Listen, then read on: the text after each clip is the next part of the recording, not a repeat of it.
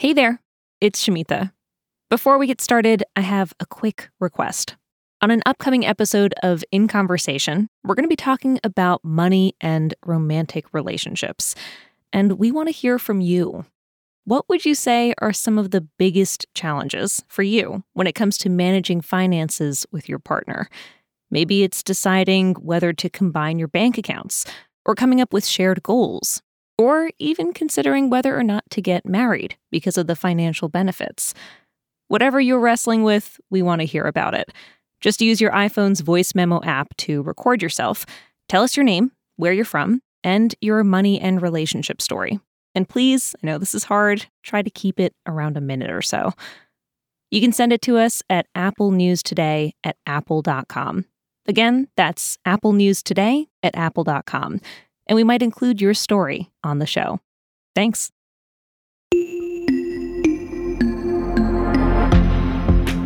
Good morning. It's Wednesday, January 25th. I'm Shamitha Basu. This is Apple News Today. On today's show, understanding America's growing problem with classified documents, South Carolina's Murdaugh murder trial, and a behind-the-scenes look at an Oscar-worthy performance by a donkey.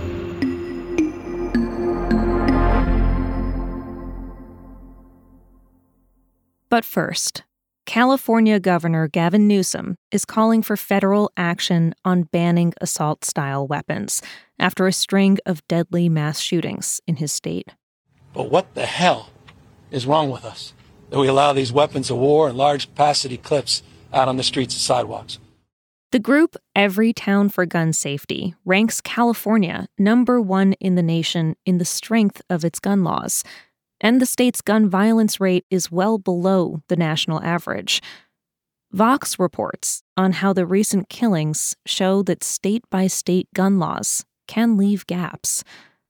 The attacker in the Monterey Park shooting used a pistol with a high-capacity magazine, allowing him to fire more bullets before reloading. Those magazines are banned in California. Now, it's not clear how the suspected shooter got it, but it could have been legally bought before the ban went into effect, or legally purchased in a neighboring state. Arizona doesn't require gun background checks. The ATF says it's the largest out-of-state source of guns traced to California. The kind of national ban that Newsom and President Biden are renewing calls for could close some of those holes. Pew polling shows a majority of Americans support banning assault-style weapons, but there is a strong partisan split. And in the divided Congress, there's little chance of that kind of bill passing.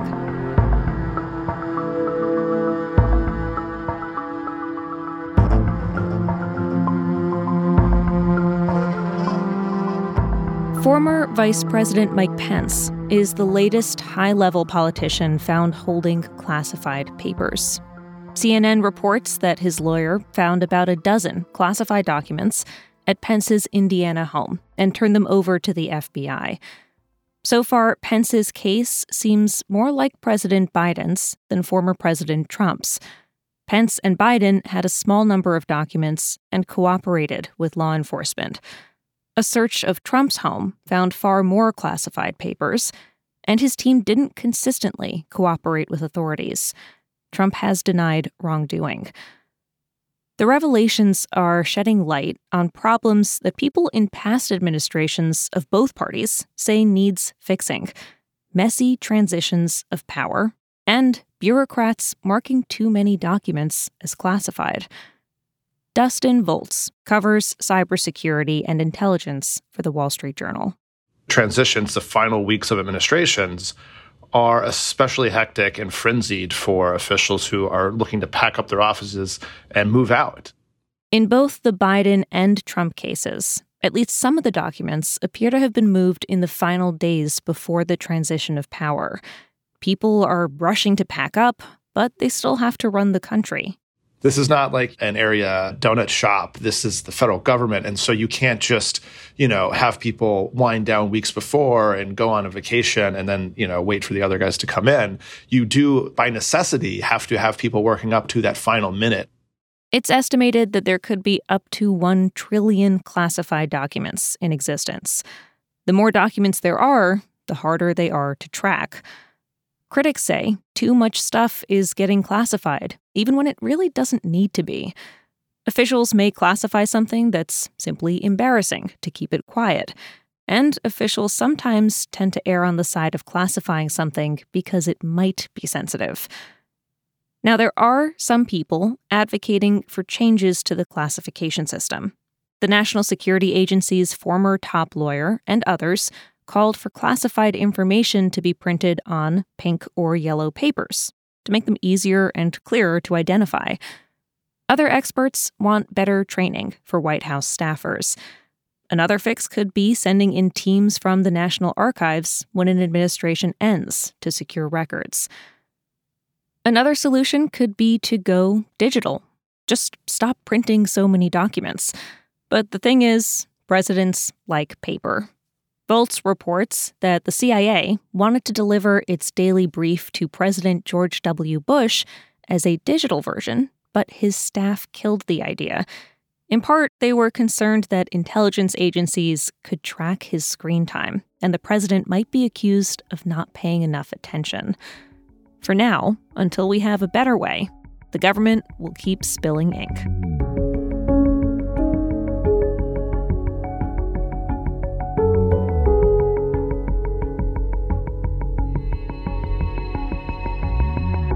The heir to a South Carolina legal dynasty is on trial for double murder this week. Alex Murdaugh has pleaded not guilty to charges that he shot and killed his wife, Maggie, and 22-year-old son, Paul, in June of 2021. This case has gotten a lot of attention because the Murdaughs are one of South Carolina's most powerful families. Generations have worked as prosecutors or trial lawyers, winning multi-million-dollar settlements. They're so well known locally that finding an impartial jury was challenging. More than 900 potential jurors were considered. Prosecutors are not seeking the death penalty. They're arguing that Murdaugh killed his family to make himself seem like a victim, to protect himself from multiple investigations into alleged financial crimes. Murdaugh's attorneys argue that the state's theory about his motive doesn't make any sense. They say he has an alibi, and they're also challenging a key piece of evidence. The prosecution has an analysis of a T-shirt worn by Murdaugh that says it was spattered with blood. The defense says the crime lab work on the shirt was twisted to help the prosecution. You can follow the trial on the Apple News app, where we have coverage from the local newspaper, The State. And there's also long-form journalism from The New Yorker. If you're listening to us in the news app right now, we'll play the New Yorker article for you right after this show.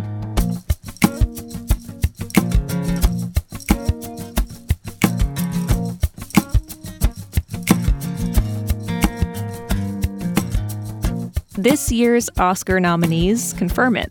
Donkeys are having a moment on the big screen. Triangle of Sadness, The Banshees of Inisherin, the documentary Navalny, they all have donkey scenes. But only one dares to put a donkey in its starring role. The Polish movie EO, nominated for Best International Film.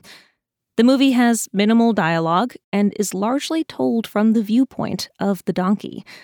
The quick, no-spoiler synopsis is after EO is separated from his human handler at a circus, we follow his journey to survive as he wanders around Europe. The film's writer-director team talked to The Hollywood Reporter about the unusual challenge of casting a donkey for such a big role. And actually, there are 6 donkeys who play EO.